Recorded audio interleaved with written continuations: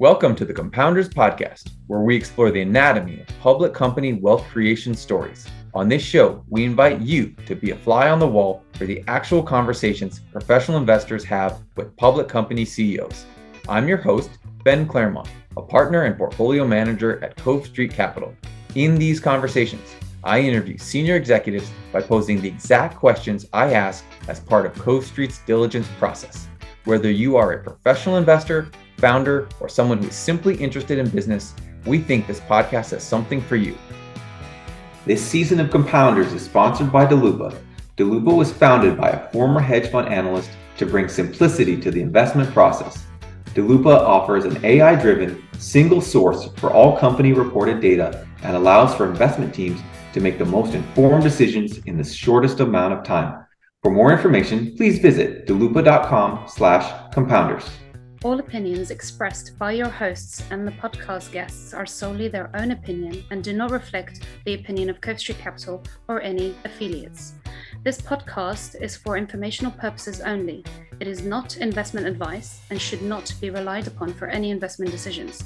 We are not recommending the purchase or sale of any securities. The hosts and guests may be beneficial owners of the securities discussed. You should not assume that the securities discussed are or will be profitable. My guest on the show today is Thomas Lee, the co-founder and CEO of financial data company Daloopa. Daloopa is a private company that was founded by a group of former buy-side investment analysts who saw the opportunity to use technology to upgrade the research process at just about any type of investment firm, but with a specific focus on saving analysts and portfolio managers time. Just a few years into its journey, the company already has over 200 employees and has multiple offices around the world. In this wide-ranging interview, Thomas and I discussed where the original idea for Daloopa came from, how he views the legacy data providers such as Capital IQ and Bloomberg, what Daloopa is doing to make the product a must-have versus a nice-to-have, what AI means within the context of Daloopa, and the importance of building a company that naturally generates a lot of cash. As a disclaimer, Daloopa is a sponsor of the Compounders podcast. Also, I don't own any shares of Daloopa. Without any further ado, here's my conversation with Daloopa CEO, Thomas Lee. So this is the first time I've interviewed the CEO of a non-public company. So I'm going to try to channel my inner Guy Raz from how I built this podcast. I'm going to go out on a limb and say that the founding of this company was a pretty pivotal moment, but also founding stories are super interesting to me. I would love to hear about where the initial idea for Daloopa came from and how you came to decide to actually try to make the concept a reality. Yeah, thanks, Ben. Thanks for having me here. So I came up with the idea of Daloopa really when I was an analyst in the long-short biotech community. And the problem that I was facing, a lot of my friends were facing, was actually relatively straightforward. If you wanted to get very, very accurate and detailed historical data for public companies, it was surprisingly difficult to do, right? You would think that given the level of sophistication of investment research today and given the amount of money that has been deployed by professional fund managers, you would have assumed that something as simple as getting data out of public financials has been a problem that's been solved for a long time. But the reality is, if you look across some of the best, most famous hedge funds and private equity funds, a lot of this work is done manually, right? You're just sitting there and you are, industry work speak is you're just grinding through it, right? You're just collecting the data by hand, day in and day out. And a lot of times it's slow and you tend to make mistakes. So the whole idea behind Daloopa was just solving this singular problem. How do we create the single most high quality database of historical financials for public companies? And the beauty of high quality data is that it's measurable and you can actually say, hey, I have done it. You can definitively prove if you have achieved what you set out to achieve. And I really like problems like that, where you can prove to yourself that you've actually achieved it. And then, so that's as someone who spent a lot of my life taking data from presentations and taking data from 8Ks and 10Ks and physically putting it on a spreadsheet, I empathize with that. Okay, so that's an idea. How do you get from that to this is a business that I want to, whatever, spend my life building? How did that process go? Yeah, it's a good question. So I think the thing about the financial industry, and really, I don't know a lot of industries, but I was fortunate enough to know the investment research industry. And one of the things I liked about it is if you can provably solve a very painful problem that nobody else is solving, you can charge real money for it, right? So, it's not an industry where you necessarily need to give out a lot of free accounts and convert those free accounts, right? It's an industry that, a lot of the Silicon Valley founders will look at and be like, this is really old school, the way you guys do things. But the benefit of, an industry like that is, it has been proven to buy subscription software. Like Bloomberg was one of the very first subscription software companies there is. It has been proven that for the ability to solve some very painful problems and painful automation issues, they're willing to pay for it, right? Some of the most expensive subscription software firms live within this industry. And basically, the idea was, can you prove that you have product market fit such that you're not just selling a product that is a nice to have, but a need to have? And if you can prove that, then you have the first inklings of a business. And one of the key questions that constantly come up in this industry is, are you able to prove that you can build a product that sells to the entire industry? Because if you can, then you can build a really substantial business, right? If you look across the world of public data companies, it is littered with, the S&Ps, the Moody's, FIQs owned by S&P, the FactSets of the world, and these are not small companies. So if you can solve big painful problems and deliver the solution to the industry, you can build a substantial size business here. So let's move from the idea to the business model to the present. To the extent that you're willing to share, I'd just love to get a snapshot of where the business is today on any metrics that you're comfortable giving out to people. Sure. And we're very sensitive around who our customers are, because our customers are very sensitive about that. So in general, we don't reveal who our customers are. But what I can say is, if you were to browse the Wall Street Journal and you came across names of very large hedge funds and private equity funds, there is a very, very high probability that a lot of them are our customers today. For the most part, what the people that we service at Daloopa have a tendency to skew towards higher AUM sizes, because what we are building at Daloopa is really a very high precision, high accuracy data set. And that strategic decision for us to build something as high quality as what we are creating lands itself better in the hands of some of these larger AUM funds, with more well-established processes where, 5% better data quality actually makes a world of difference for their investment process. And I've used the product, so I'm familiar with it. But for someone who hasn't used the product, what but who's familiar with the industry, which many of our listeners are, what are you replacing? What are you supplementing? Where does it come into the workflow? Maybe just describe for someone who has never had access to it or never spent any time with it, where, how you're actually solving those pain points. Yeah. So Daloopa is really a product that has two sides to it. It's one product with two capabilities. The first side to it is an Excel spreadsheet, right? When you download our Excel spreadsheet, what you are getting is you're getting a perfectly scrubbed set of data. We are going to give you every KPI, every operating data, every financial data for thousands of public companies. And what is unique about our data is this technology we developed called verifiable data scrubbing. So for every single number that we're presenting to our user, it directly links back to the location in the source. So for instance, if you were to click on a number that tells you, hey, this company's SG&A cost was up 12%, but 1% of the 12% is driven by, say, inflation, right? We're going to source you to that 1% location where it's driven by inflation. So extremely, extremely precise. We call it perfect precision. sourcing. So that's what verifiable data scrubbing is.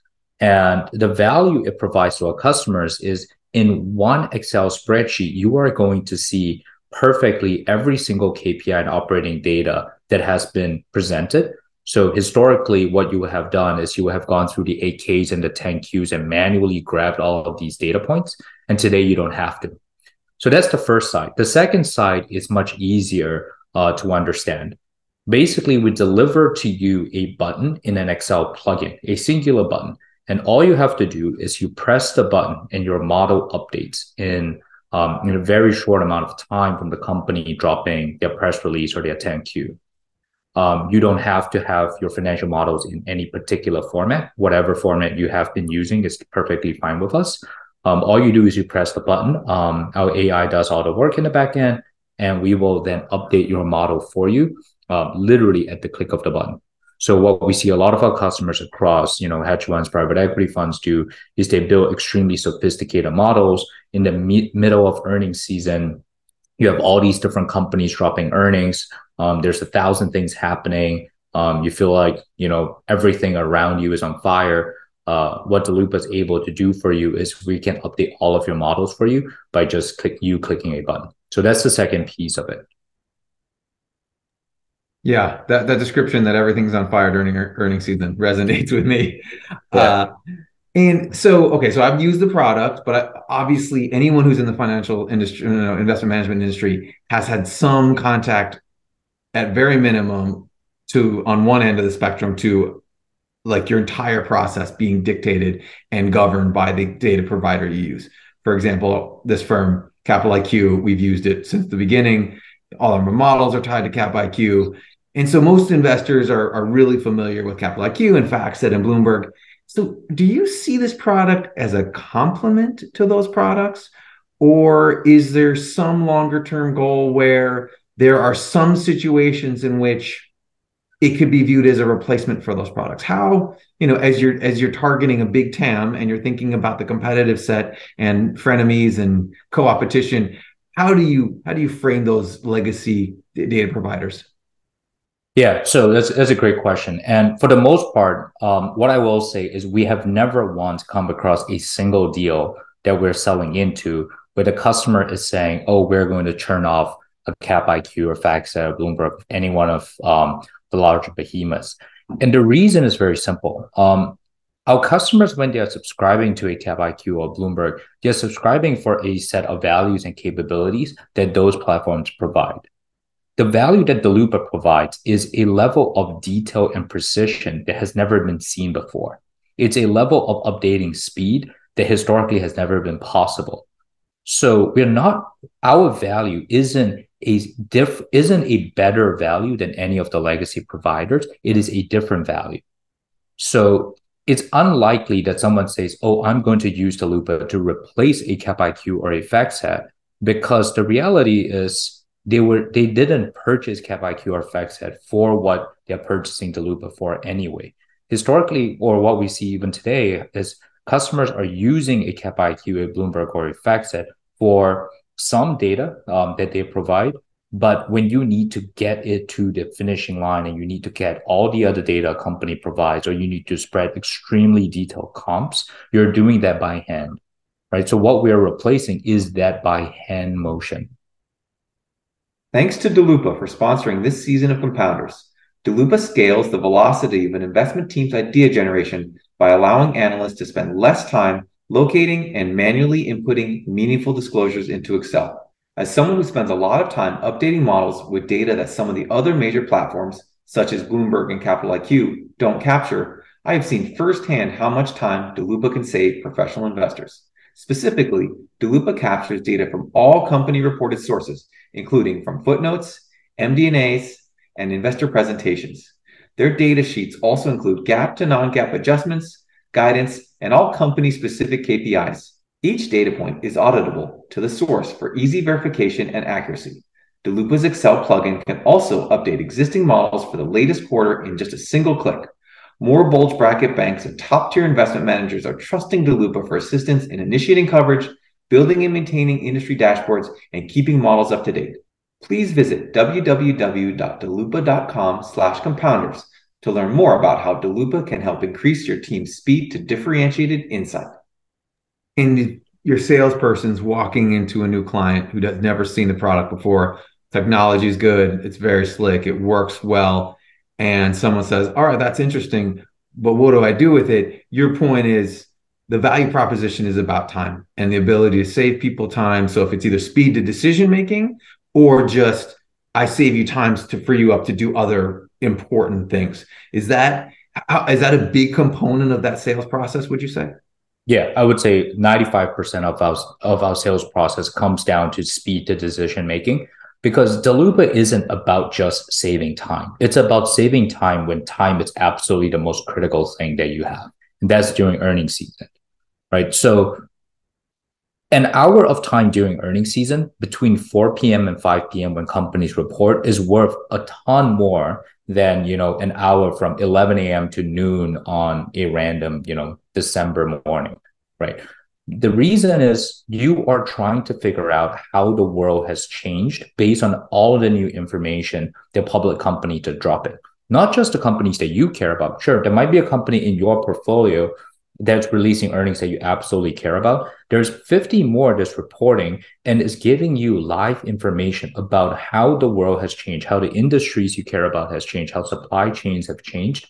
And you don't have the ability to update those information. And therefore, your decision making isn't perfect, right? Your decision making is never perfect.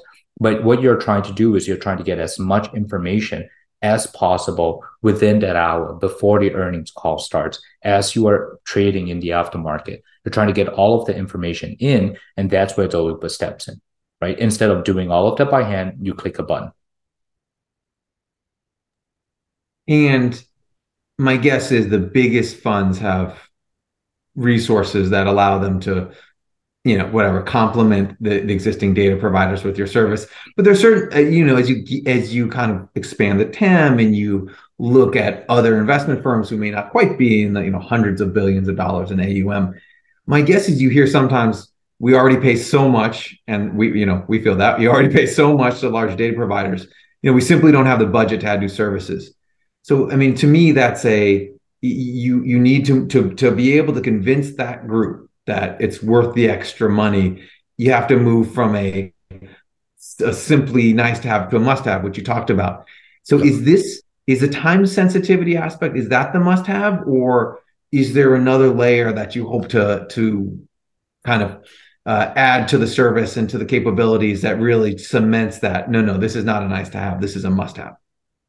Yeah, so that's a great question, because the way I think about must-haves versus nice-to-have is where do you sit in the stack of software to the end user. And generally speaking, must-haves are infrastructure and nice-to-haves are use cases, right? So the way we think about building Daloopa is that we will provide an infrastructure layer to hedge funds and private equity funds and investment banks at a level that ticks all the boxes of what you want from an infrastructural player. You want data, you want to be in a process where the data is precise, where you open a spreadsheet, you have all the data, where that this is the fastest way to update your model, bar none, right? You cannot update your model yourself as fast as we can update it for you, or when we're updating another 1,000, right? So what we care about at Daloopa isn't about building use cases on top of our data. It's about taking the pillars of excellence that we have identified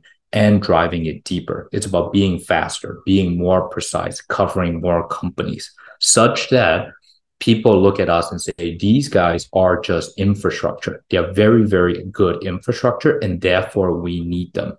Because with good infrastructure, it allows me to figure out use cases, to think about investment ideas. And within that, we talk a lot about moats on this podcast and thinking about barriers to entry and switching costs. I'm interested how data accuracy and having perfect data. I mean, do you see that as being a barrier to entry? Because I'm just someone who's not in the technology space, like data seems kind of ubiquitous. How can having that data source be a moat and a barrier to entry in a certain way? Yeah, so that's an interesting way to think about the problem of data, and this is always going to be true for data. You can get a remote in one of two ways. The first way you can get a remote is you have access to a data set so proprietary that you are the only player that can get access to the data set. That obviously is not the case for Daloopa. If you wanted to recreate Daloopa's data set, you are more than welcome to do so because all of our data comes from public companies. They make it very easy for you to get the documents. Obtaining the data is a little bit more difficult, but the documents are easy, free, and available for access. Our moat comes in two aspects. The first aspect is we dedicate our entire livelihood to the extraction of data at a level of quality that has never been seen before, right? We do it in a way that marries the best of the best software tools and techniques today with human intelligence, such that we can get to a level of precision and speed that you cannot emulate using any other traditional methods. But is it possible to recreate that? Absolutely, right? Given enough time, someone can recreate that, which means that is an advantage, but not a true economic moat. The true economic moat in this business model comes down to the relationships and the partnerships with the firms that we work with. Because at the end of the day, when you're an infrastructural player, the reason people keep using you is not because they have used you, but because you provide them with a level of service that is so seamless that they never have to think about it, right? We think about it as like water or electricity. Like if you told me I could change my supply of water to someone else that provides similar quality level water, I would never do that because the water I have is fine, it works, it's consistent, and it's clean. And that's what I want from my data provider. And to what degree are you giving people a service that they didn't even know they needed? And because I think that's where really successful software products come is like, wow, I never even knew this was possible. I didn't know I needed this. I mean, I think we all have, anyone who's using any of the legacy products, we get very trained to use their platform and you almost never think outside of it. Did you find yourself having to convince people that this is a something they need, or do they see it and they say, maybe we couldn't have articulated it, but I see it very quickly that we need it? Yeah, I think it's the latter. So the way we have designed the product to be delivered is in a medium that everybody understands, which is Excel. And what is unique about the Daloopa product in Excel is because we capture everything. Let's say you are an analyst for any public company, Costco, Walmart, Amazon. You're used to seeing a model for one of these public companies. And when you open up what we deliver to you in Excel, you're shocked at how much data these guys are disclosing that you didn't actually realize, right? Most people do a good job at extracting the segmental data, the gap information, the non-gap information, all of that stuff. But a lot of folks don't do a good job at extracting the one-off comments, the footnote in the presentation, the analyst day 4.5 years ago where they had this weird bar chart that had interesting information in there, right? It's just very human that in a short amount of time, you cannot simply scrub enough documents to have all these one-time disclosures in there or one-time guidance in there. And at Daloopa, we have all of those. So the first mic drop moment is when people see that in front of them and they go, wow, that's a lot of these tiny disclosures that I've always knew that they probably exist, but I have no idea where to go find them, or I didn't even know if they existed to be found. The second mic drop moment is the verifiable data sourcing capability that we've developed, which is we guarantee that for every single number that we present to you, we have 100% accuracy rate of sourcing you to exactly where the number was from. So we guarantee that of the over 100 million data points that we have extracted, we have 100%, not 99.99%, but a full 100% accuracy of delivering you back to the source of where the data was from, right? So that's very impressive because one of the issues that I had when I was an analyst is you always look at a model and you go, I wonder if this number is right. This number has been in there for a while. Maybe I didn't build the model. I inherited from a different analyst. I wonder if this is right. And there are a lot of these times where you go, where did I get this number from? What does this number represent? Like, what is this in the first place? And that's what verifiable data scrubbing really solves. It solves all of those. I wonder, where do you get this number from? Like in an instant. So that's the second moment when people go, yeah, this product is differentiated and it's pretty cool. And the last one is really like the one-click update, right? Which we talked about. You click a button, your problem during earnings is essentially solved. It's pretty nice. I'll add one more value proposition is that, sometimes you don't know where to get the data. Sometimes you don't know where it exists. Sometimes you just get tired of hard coding stuff. And because it's just a very manual process, and there's an opportunity cost of your time as an analyst. Like, do I need this extra piece of data that I now need to go back 8 quarters and fill, or would we be okay without it? Right. And so that's a real, I think, real time decision that analysts have to make, that that like there's just some fatigue, especially during earnings season, that you don't that are and then of course you hard code a number, and then as you said, like, you look back and 3 years ago you put this number and you're like, where did this come from? And you're never going to find it, right? And so if you care about fidelity of data, the manual process is really, really inefficient. Yeah, I think that's absolutely right. People, for the most part, if a lot of times what we see a lot of people ask us is say, hey, there's this one company where I don't know if I want to dedicate, time to actually investigate deeply. I wish I just had, all the spread in front of me. I can do the very quick calculation, dig into a few quarters of information, and then decide if I want to dive into it. That happens a lot. And we do deliver into that value. But interestingly, that's one of those things where I would say it's a very nice to have capability, but it doesn't solve a big enough pain point in my perspective. That's not an infrastructural piece of the value. It's more of a symptomatic piece. It happens to exist because of what we do from an infrastructural perspective. But yeah, you're right. People do like it. I mean, maybe I can add a point to your selling process, is that, at least I know within my process, just going to putting in a ticker in Cap IQ, you're missing a lot of KPIs and how things have trended. So if you're looking at a software company, you don't see ARR, you don't see retention rates, and so there's really, you only get a small snapshot of how the business is really doing. So what, to your point, is if you're going to spend, if you care enough, if you're just doing a first look at a company and you want to know, should I spend 5 more hours on this business, having that data in front of you in a spreadsheet that you didn't have to collect speeds up that process to, yes, I want to spend more time on this, or not, because you're actually seeing how the business is performing, not just the income statement, balance sheet, and cash flow. So I know you said that's a nice to have. I think it dovetails a lot of the time saving elements that you discussed as well. Yeah, I appreciate it. Yeah. So let's see.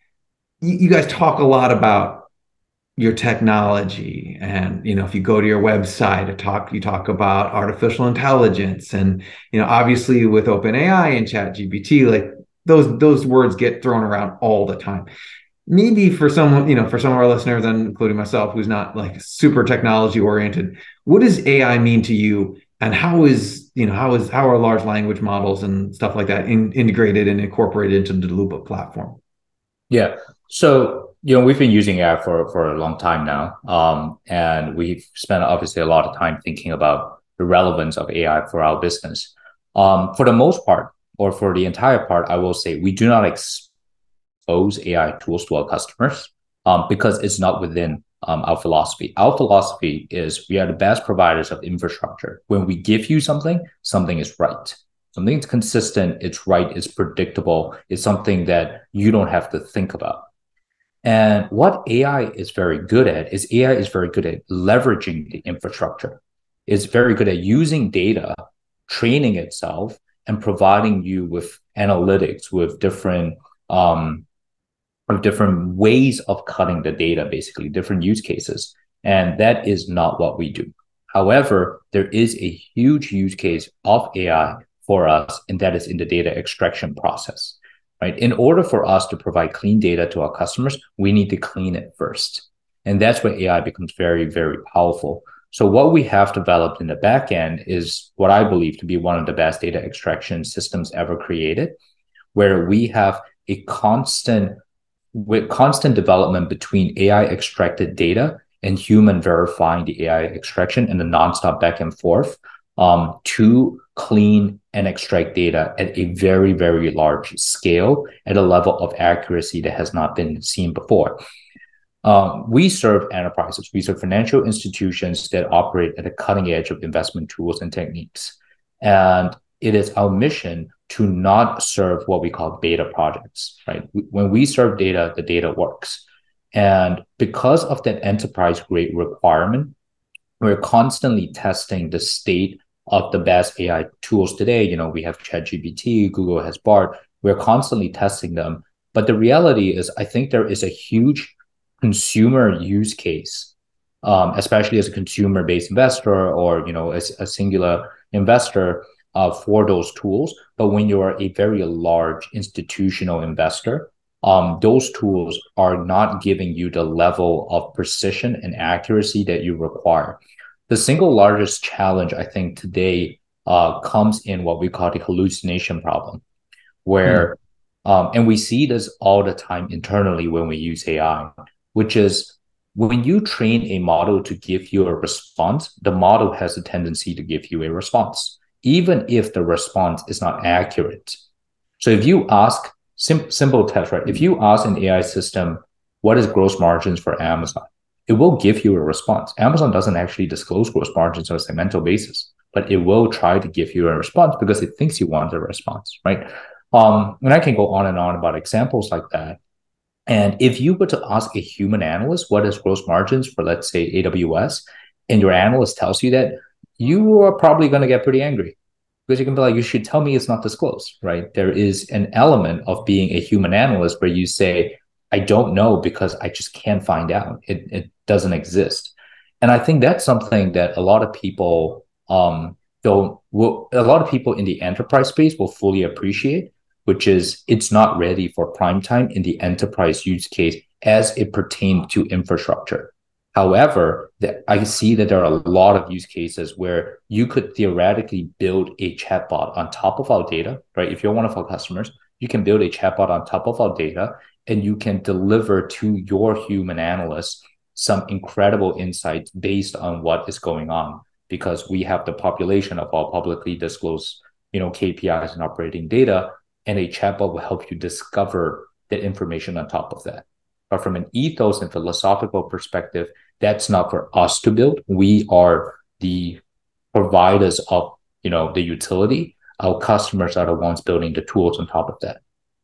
Got it. And scalability is a really important topic in any software-oriented business. You have an element of technology and human interaction. And I'm wondering if that, need for people and bodies and that human interaction limits the scalability of your business. How would you think about that in terms of, obviously, margins and returns, and then being able to address the total market that you have in front of you if you need to backfill with people as you grow? How do you think about that? Yeah, great question. So because I was trained in the hedge fund world, the way I've always looked at businesses has primarily been driven by a singular metric, which is incremental margins. And every time I look at a business, including my own, the question I ask myself is, what is the incremental free cash flow margin of every incremental dollar? So in a weird way, I don't really care how much tech or how much humans there are, so long as the incremental margins are high, right? There are businesses, I'll give you a good example. If you look at the perfume business, right? Incremental gross margins for perfumes are higher than almost any technology-driven business there is. There is almost no, what we know today as software tech and perfume development. There's chemical tech, but there's not much software tech. And yet their gross margins are significantly higher than honestly any software company we have come across. So I've always thought about it as, from a business model perspective, how do you maximize incremental gross margins and operating margins as opposed to humans versus tech? But that being said, there is obviously an element of human tech and data as a mix that matter. The beauty of data businesses, for the most part, is once you have built the database, you can sell it multiple times, just like software companies, right? It's very similar in terms of that business model. Software companies require a team of engineers to maintain the business, whereas data businesses require basically your code, your algorithm to get smarter, to extract the data, and humans to validate the data. However, there is one difference. Data businesses get a lot, the cost to maintain a database stays linear, even though your database is growing. Because all I have to do is update the same amount of companies. Assuming I don't grow coverage, the amount of updating work that needs to be done is the same every single quarter, despite the database growing. So I could have as many customers as I want on that same database. If I don't grow coverage, my cost will not expand, which translates into basically a very, very high operating leverage in the business. In order to drive into one of the three pillars, philosophical pillars that we have, right? Accuracy, speed, and completeness, that's where you will have to spend on R&D. If you say, I would like to drive updating speed from 45 minutes to 5 minutes, that's where you have to invest in R&D. That's where you have to run experiments with AI to see how far you can get.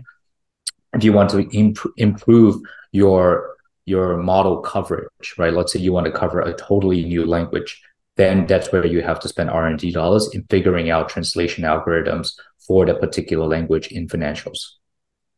Got it. And we've heard until recently, I think, that there was just a really hard time for a lot of companies to attract enough engineering talent, enough R&D talent. How have you thought about trying to attract the best talent to your firm over time? And maybe you can talk a little bit about culture as you answer that question. Yeah. So the way we do things at Daloopa is, the reality was we were priced out of the market to look for talent from the big tech companies when we were starting out the business. At that time, the market obviously has changed a little since then, but at that time it was quite hot. So we asked ourselves, why do we need to hire from these traditional places? Why don't we just open up on that? We are willing to build systems and build an offshore-based human verification team and human analyst team. Why can't we do that for engineering? And that's what we did, right? So our engineers are global. We hire from anywhere in the world, so long as they are at a level of skill, ability, work ethic, and they jive with the culture of the firm. We're willing to take them in. And I think that has dramatically changed the engineering roadmap for us, because instead of thinking about where to hire these these engineers from, we are now thinking about how do we manage a global workforce of engineers that might have a totally different set of problems. And what you quickly realize is once you build in the management infrastructure to manage a workforce that is global, it scales incredibly well, because you get benefits such as you can have round the clock support for your system because they are round the clock, right? You are able to obviously hire from firms that has a reputation for hiring the best software engineers, just not in the West Coast, right? Well, we understand that there are, obviously the Twitters and the Googles and the Facebooks in the US, but the engineers for a lot of these tech companies and startups around the world are equally as good. They're just less talked about by the media. And so that's where we go hunting. And because we're able to say, hey, look, at the end of the day, when we think about how do we build culture, we're not saying, oh, let's add in, a cold brew tap in the office or something like that. Like, I honestly don't believe any of those things add culture. What adds culture is what you incentivize and what you disincentivize, right? I think ultimately what people care about is, do you treat people well? Do you treat them with respect? How are you incentivizing performance? And how do you communicate and drive towards a singular goal, right? Daloopa is not really a mission-driven company, right? We are a data company in service of financial services, but we are very, very focused. And I think what our folks like about our business is, if you ask anyone in the business what we do at any point in time, the answer is always the same. If you ask people how much do we care about quality, the answer is always the same. And that level of consistency and drive for exceptional excellence attracts a particular type of engineer and talent. And those people tend to want to stay because working at a place where the only thing that people care about is quality is pretty nice. It's refreshing. And is there anything you learned from your time on the buy side about incentives that, maybe a lot of technology founders may not understand because you've looked at so many businesses in your career? Maybe you understand whatever. You have different business models and different kind of like business mentors that you could look at to try to understand incentives. Anything that you've employed from your time as an analyst to say this is how we should incentivize people? Yes, absolutely. So I think what the buy side has done a very good job at over time is they've thought about like incentives based on performance, right? For the most part, people don't work in the buy side for a base salary. They're looking for performance bonuses. We incentivize on performance heavily here. Obviously, we have to leverage stock options, but that's a big tool for us. So, for example, we have employees all over the world. They all own shares in Daloopa. And that's something that we're very proud of, right? Even someone who just graduated from college, who just joined us, will get some shares in the firm. And we incentivize good performance. We don't really care what schools you graduated from. If you perform, you get promoted, you get more shares. And that's something I learned from the hedge fund business, right? Hedge funds do not care when they incentivize you for performance. And if you make a lot of money for the firm, no one is going to care what college you graduated from. It's just not relevant. The other thing I think the buy side did a very good job at in instilling in me is a no bullshit culture, right? I think it's very easy to believe that it matters to have all sorts of perks and nice to haves in the firm. People like to have big offices. People like to have, open bars and all of that stuff. We have none of that stuff at Daloopa. We barely even have a real office, to be honest, right? But what we like to do is we like to be extremely transparent about everything. We're transparent about decision making. We're transparent about why we do anything we do. We have a total open door policy. Anyone can ask anything. And people like that a lot because that's what I saw work on the buy side. A lot of hedge funds don't have the nicest pantries in the world, right? If you've seen a Google pantry and you've seen a hedge fund pantry, they're night and day apart. But what hedge funds are very good at is they're very good at communicating transparently what is going on, because speed matters and decision making is the only thing that you are relying on to basically make your paycheck. People have understood that it's important to be transparent, and that's how we like to run the business here, to be like ultra transparent about everything. I mean, it's very clear to me that you think differently than a lot of people, who are starting technology companies. You talk about cash flow, you talk about incremental margins. I mean, these are things that people don't talk about for years into their journey. But I guess, I think there's a question, especially when your data businesses can be very profitable with a huge amount of operating leverage. So when it's going well, it goes really well. How have you avoided not over hiring, over expanding, just because, the money's there and the TAM is big? How do you balance that, that constant tension for entrepreneurs of investing too little versus investing too fast and trying to find like the Goldilocks situation? I mean, we have made a lot of mistakes in the past, right? Don't get me wrong. We've made a ton of mistakes. We have overhired. We have underhired. We are probably making a lot of the very same mistakes right now as we speak. And there is no knowing until, months or years later if you've made the mistake. But one of the things that I've started to try to get better at is to ask myself a simple question. Is a mistake that I'm making right now a reversible mistake or irreversible mistake? Is it something that I can backtrack relatively quickly? How much damage does the mistake cause? So overhiring causes a lot more damage than underhiring. When you underhire, it's easy. With the kind of problems that you create for yourself is you are creating a set of opportunity cost problems, right? You could have grown faster. You are not. Your product could have been better. It isn't. You could have had better people. You don't. But those are easier to basically fix, right? Let's go find these people. Let's go build out the product. Said differently, underhiring mistakes tend to be solvable with time. Overhiring mistakes tend not to be solvable with time. And so when we make decisions here, we like to be conservative. Again, this just sort of being trained in the buy side. right? You tend to want to minimize the impact of your mistakes. And back when I was at the buy side, I was at 0.72. One of the key ways to measure success is to take everything and simplify it into an equation. And so if you look at an investment professional, it really doesn't matter how frequently you are investing or what type of investments you do. Ultimately, it comes down to your hit rate. How often are you right? Multiplied by your slugging ratio, which is a baseball term, which means when you are right, how right are you? And when you're wrong, how wrong are you? Multiplied by your velocity. How often are you actually taking bets?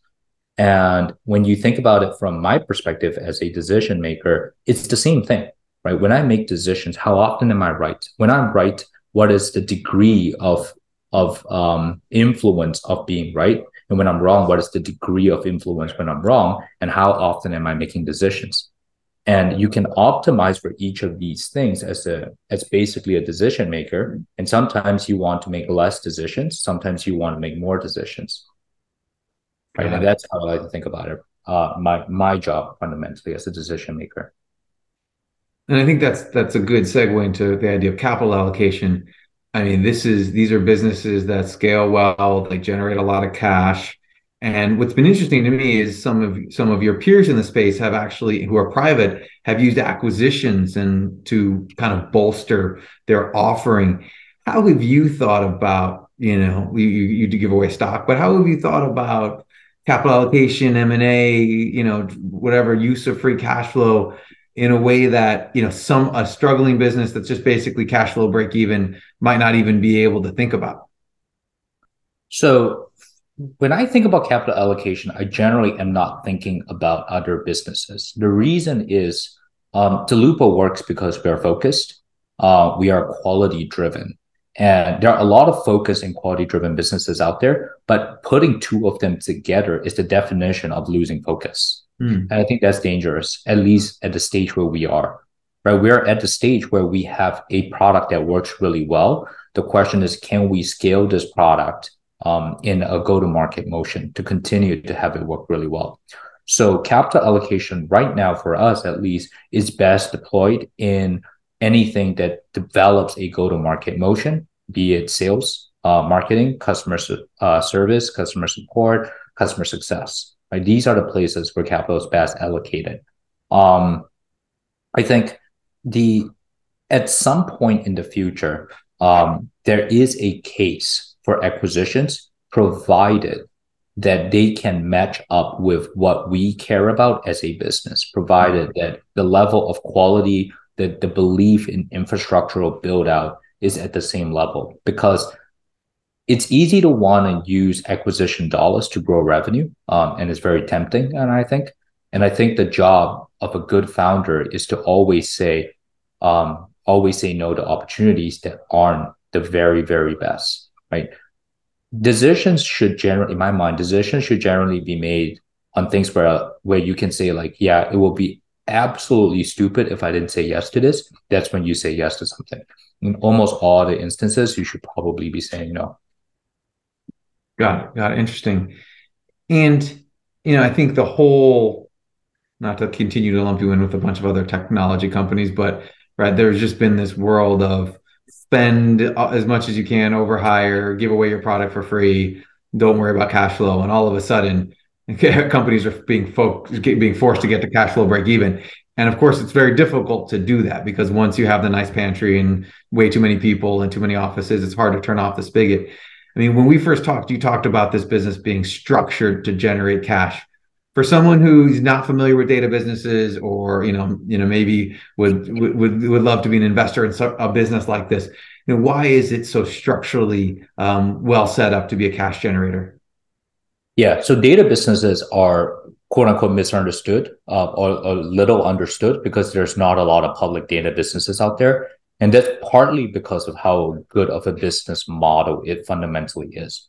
What makes data businesses unique is you have insanely high operating leverage because once you've collected the data, the product is for the most part done, right? You are almost always a utility, which means you are a winner take all because data businesses are quantifiable and measurable in terms of its quality. So it's much harder to measure, let's say, two CRM platforms, because for different use cases, you could say one CRM platform is better than the next. But you can't say a data business is better off than another if its data is worse. So you can quantify the quality. Buyers always buy the best data, right? Because you will never settle for second best, knowing that there's a better one out there. And data businesses do not require integration. And that's a big part of, I think, what makes data businesses such powerful companies. For the most part, data companies and software companies share similar gross margins. Gross margins are incredibly high across both, right? But if you look at software companies, a big part of the cost that is really hidden and not really removable is the integration piece. You spend a lot of money integrating and supporting your customers because it is a product that is constantly being used by the customers, and they have a nonstop back and forth with the company providing the business. Whereas for data businesses, the customers theoretically should know what to do with the data because you're buying a stream of numbers at the end of the day, right? So there isn't that much back and forth to go on, and there really isn't that much integration to work on, right? Buyers of data know what they're doing with the data. They have their own platforms, their tools set up. They're probably very savvy with using data. They don't need you to build tools to deploy the data to them. And that's what makes it relatively unique. And of course, because you have high operating leverage, high gross margins, and very little cost between gross and net margins, you end up with a high free cash flow generating business. And so long as you continue to maintain the quality of data you have, customers have a tendency to want to stay with you. And you found yourself in a good position given, any of the headlines you realize, you've heard about Silicon Valley Bank failing and venture capital. Who knows what the funding environment's going to be like. So it's very beneficial to be in a position where you can self-fund. But just give people some context. Have you funded this business internally from the beginning? Have you taken outside capital? Just giving us a sense of like how you've done that traditionally, and any reasons why you would, why that model would change over time and you would require like a large amount of outside capital in your mind. Yeah, so we have taken outside capital. We are venture backed. In fact, our Series A was led by Credit Suisse Next Ventures. It's a fund under Credit Suisse. And Nexus Venture Partners, which is a Menlo Park-based VC fund. The thing about data businesses is it is capital efficient to operate, but not capital efficient to start, right? Software companies, you could start with 3 engineers in a garage and build an MVP. You cannot do that for a data business. You have to first build the database. And the database is not cheap to assemble. Without a critical mass of high quality data, you don't have a product. So that's what makes data businesses unique. You have a CapEx problem that you have to solve. And therefore, we had to prove that we have the ability to build the database, raise the money, build the database, and go to market.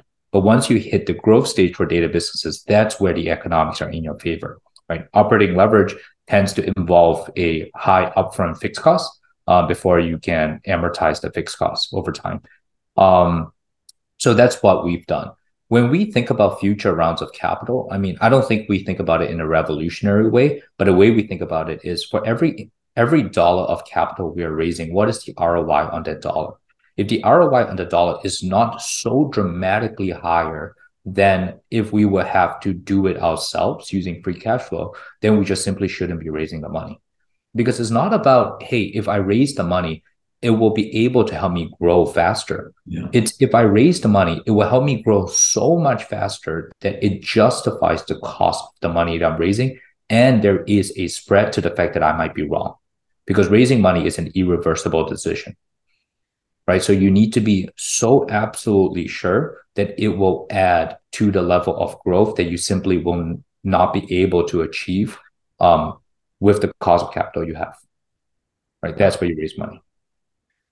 And this is a company that uses the word, you use the word perfect and 100%, right? It's hard to get better than that, but I do love the idea of continuous improvement, and I'd love to hear a little bit about how adaptable how you try to make this company adaptable, how you've made this company open to customer feedback, And then maybe, and if you have any anecdotes about how customer feedback has made this company better over time, because you've set almost impossible hurdles of perfection and 100%.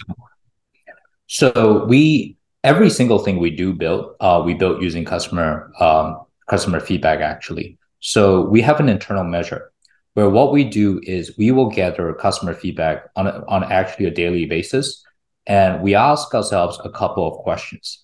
If there is feedback that results in a deal going from success to fail, so either renewal or new deal expansion or what have you, that gets the single highest weight.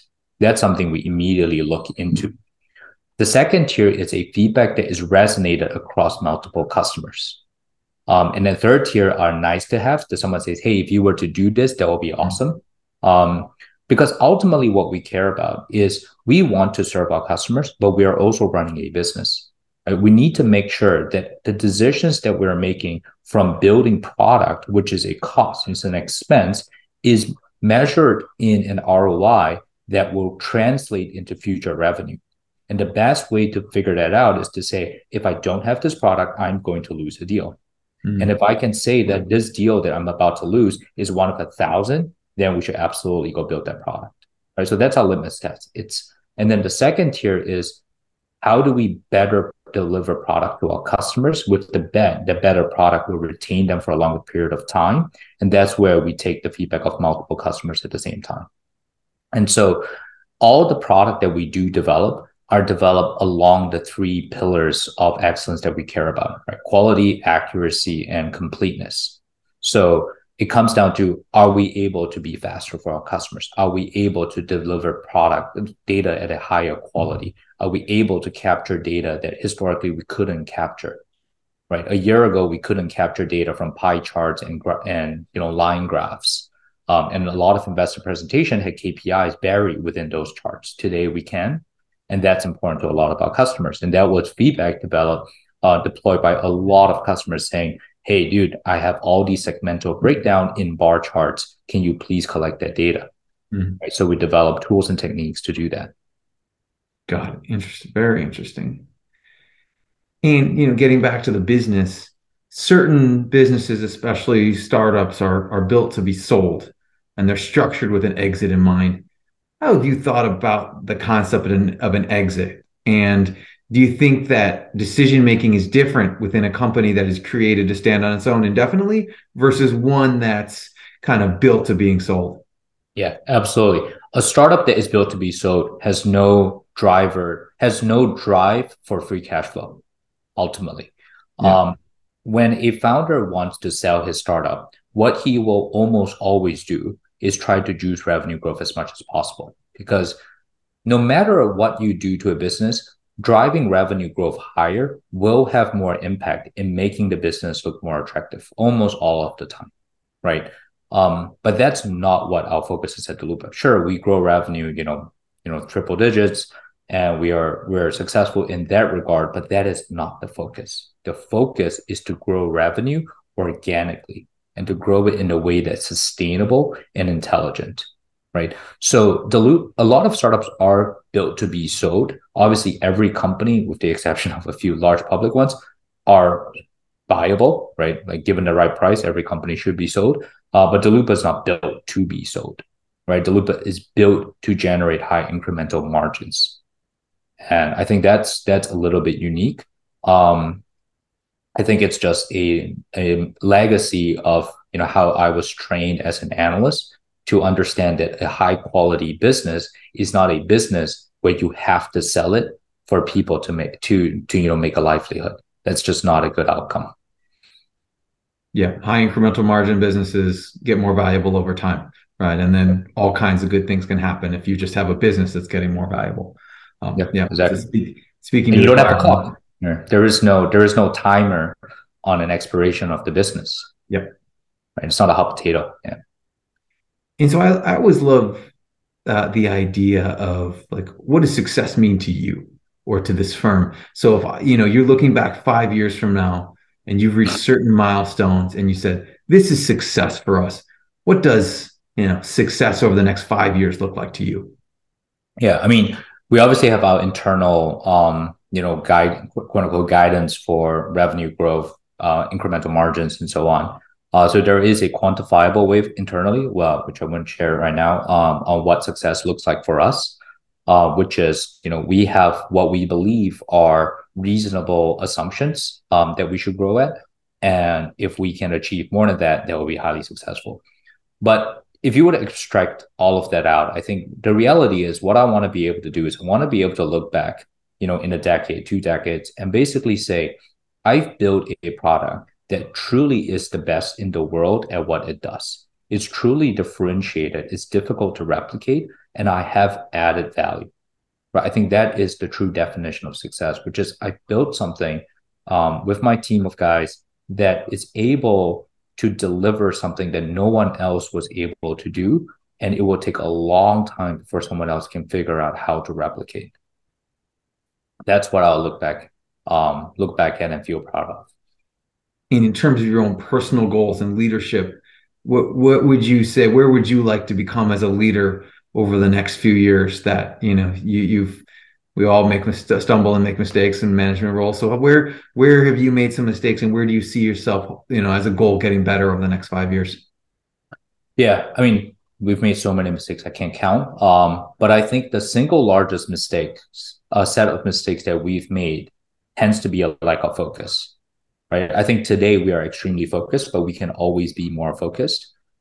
Because when I look at some of the best and most respected companies in the world of quality, they have a tendency to have a level of focus that is difficult for other people to understand.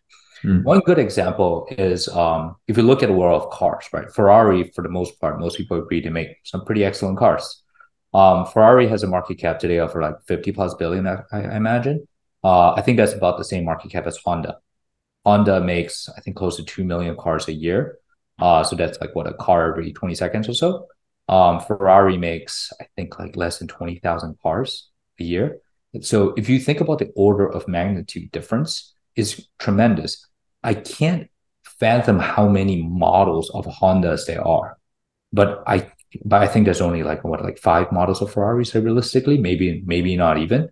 And that's the kind of business that I want to aspire towards, which is a level of focus where you say, I'm going to dedicate all of our resources to building the absolute best, but in short supply. And that's okay, right? You don't have to become Honda to be successful. As much as I think they build great cars, but I think most people will argue that it takes a lot more know-how to create a car at the level that Ferrari does than a car at the level that Honda does. And that focus, what you're saying, and what I'm hearing is that focus builds the brand, right? Exactly. And that's why they can charge $300,000 for a car, because they've got the brand. Right? Yeah, because Ferrari is insanely focused about the performance of their cars. That's the only thing they care about realistically, right? Thomas, this has been an incredible conversation. We've covered a lot of topics. We're going to close with the question we always ask. So what do you think is the most underappreciated aspect of this company? It's the fact that it's a data company. I think there are not a lot of public data companies. People don't think about it.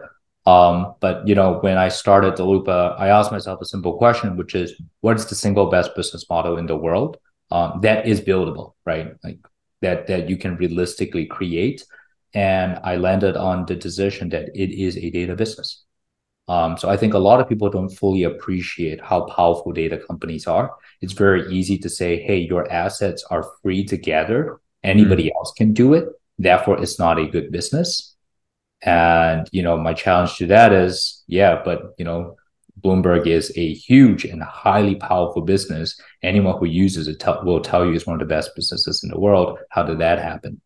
Right? Same for almost all the other public data businesses out there. Most of their data, if not all of their data, is publicly available, but yet it becomes some of the most powerful, highest quality business models there are.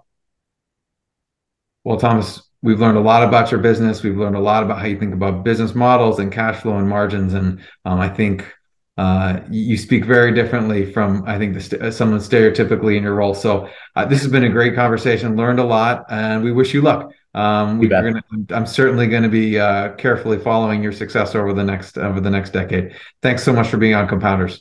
Yeah, thank you, Ben. Thank you for having me. That's it for our show today. We hope you enjoyed the conversation. We recognize that you have a lot of different podcast choices, and we appreciate you spending the time with us. We are continually working to make the show better, and we would love your feedback. The more candid and honest, the better. And if you have any suggestions for public company CEOs you would like to see on the podcast, please let us know. And of course, warm intros are always appreciated. Please feel free to email us at podcast@covestreetcapital.com with your comments or suggestions. Thanks again, and stay tuned for the next episode of Compounders, Anatomy of a Multibagger.